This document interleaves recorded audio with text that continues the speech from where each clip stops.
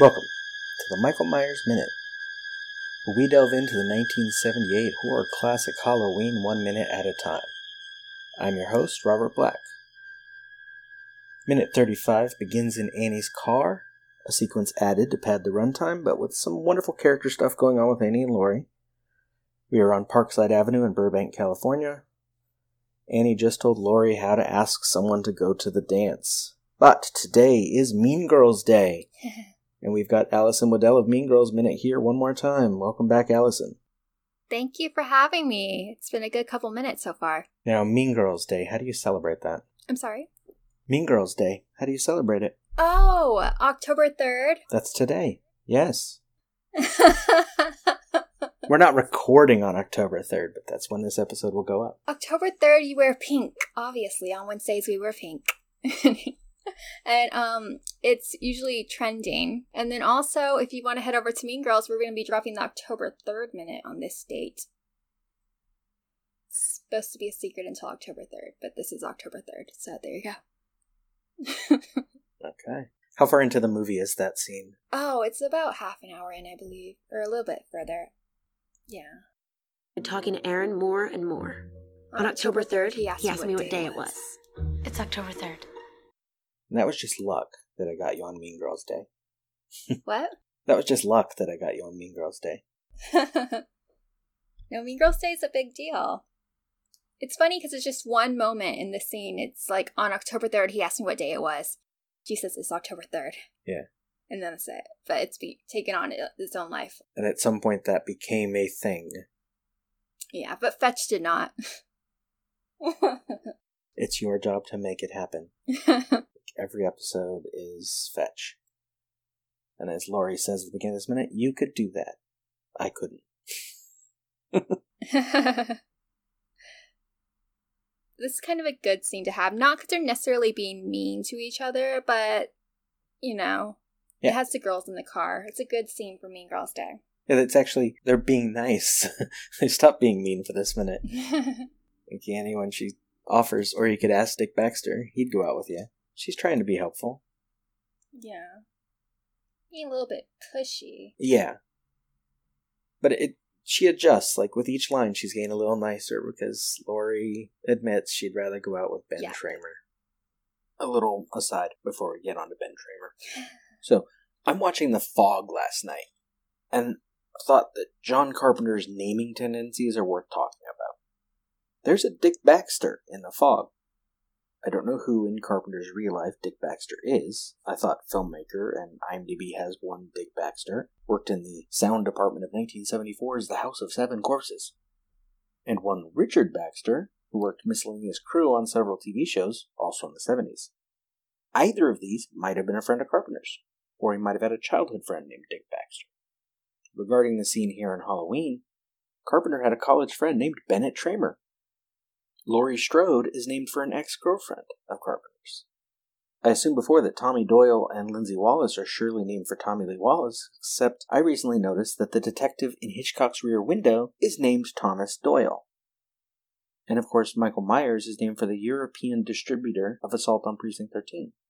The Fog also has a character named Nick Castle, a character Dan O'Bannon, a character named Tommy Wallace. For those not paying attention, those are all filmmaking collaborators of Carpenter's. The character Mrs. Kobritz is named after Richard Kobritz, producer on Someone's Watching Me. And John Carpenter's own bit part early in the film is called Bennett. Anyway, Laurie, I'd rather go out with Ben Tramer. Annie, Ben Tramer?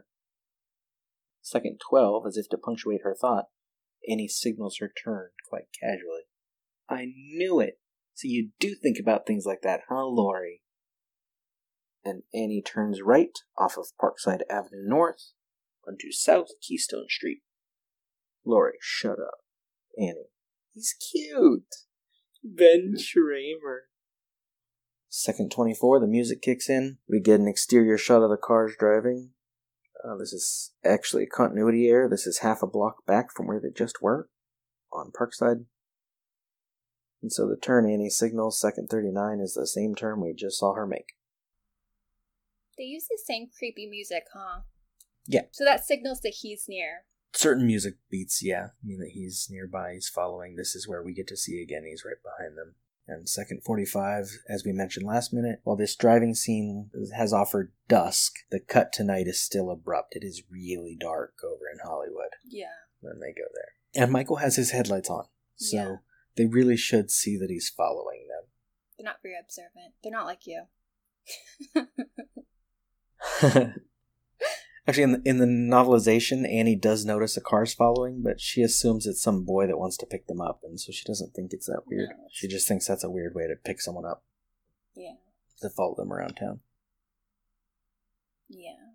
Also, in this moment in the novelization, we get some of Michael's thoughts. As he's following them, he is thinking, like, remembering murdering his sister. Oh, gee. Which is kind of weird. Well, I remember that, too. We don't get inside his head in the movie. But we just saw the murder just half an hour ago, so we still remember it. Now, this is the location we'll be for the rest of the movie. It's Orange Grove in Hollywood. We watched from the passenger seat of Michael's stolen station wagon as Annie's car pulls up in front of the Doyle house. The Doyle house exterior is 1530 Orange Grove Avenue. Interiors were actually filmed across the street at 1533. Second 54, Laurie's door opens, she gets out. Annie says bye-bye. And the minute ends. Now, there's not much in this minute. It's a little bit of the end of the conversation in the car, but they get to that location where the rest of the movie is going to be happening. And, Allison, this is your last time to talk about the movie. Well, unless you want to come back later. In some later minutes. So, what do you think of Halloween? I like it. The movie overall. Yeah. I really liked it a lot. It kind of surprised me how much I liked it. Not that I didn't think I would. No, I like it a lot. What kind of... You said you're not big on horror films, but do you ever watch them? I haven't given them like a fair shot in a long time. So this has kind of inspired me. Maybe... I mean, The Shining's like a big leap, but I definitely left The Shining early. I did not want to finish that movie. Maybe I'll go back. Who knows? It's a big leap from Halloween to The Shining, I feel like. But the first time I watched The Shining all the way through, it was 2 a.m. and I was by myself. So yeah, that one was pretty scary. When I was little, tried to watch The Sixth Sense, and I was in the living room on the couch, and then there was this scene where I guess he it was so long ago, but I guess he camps out to meet the ghost, and the ghost tent, starts foaming at the mouth, and I put the blanket over my head, and I said, "Dad, Dad, Dad, Dad," to get him to turn off the TV. It's just Misha Barton vomiting. It's not that scary. Yeah. That is a good one. And then in that movie, that's one of the few that's really a jump scare where she's suddenly right next to him. Yeah, so maybe I'll go back and then maybe I'll do an update and be like, these are the scary movies I've watched. All because of Halloween. But definitely I really like this movie. Yeah, listeners, my guest next minute still hasn't watched Halloween all the way through. Uh-oh. Well, I'm sure she will. She says she wants to, and then she's going to come back and see the different perspective. Still, just in the minute she was getting into the psychology of Michael Myers and what he was like. This 6-year-old boy who sat around doing nothing until he had the chance to kill someone again. Yeah, it's a dark character. I guess it's topical because when you Google Michael Myers, it comes up with his 2018 costume. Well, there's a new... So I guess they're coming out with a new one. There's a new one coming out in October. Well, it is October when this episode goes up. So there's a new one coming out in 2 weeks. And also the 40th anniversary convention is coming up next weekend. Ooh. They have Michael Myers conventions? They have a few. This one, it's big for the 40th anniversary, and the new movie coming out, they have... I forget how many, but a bunch of the people who have played Michael Myers in all the movies.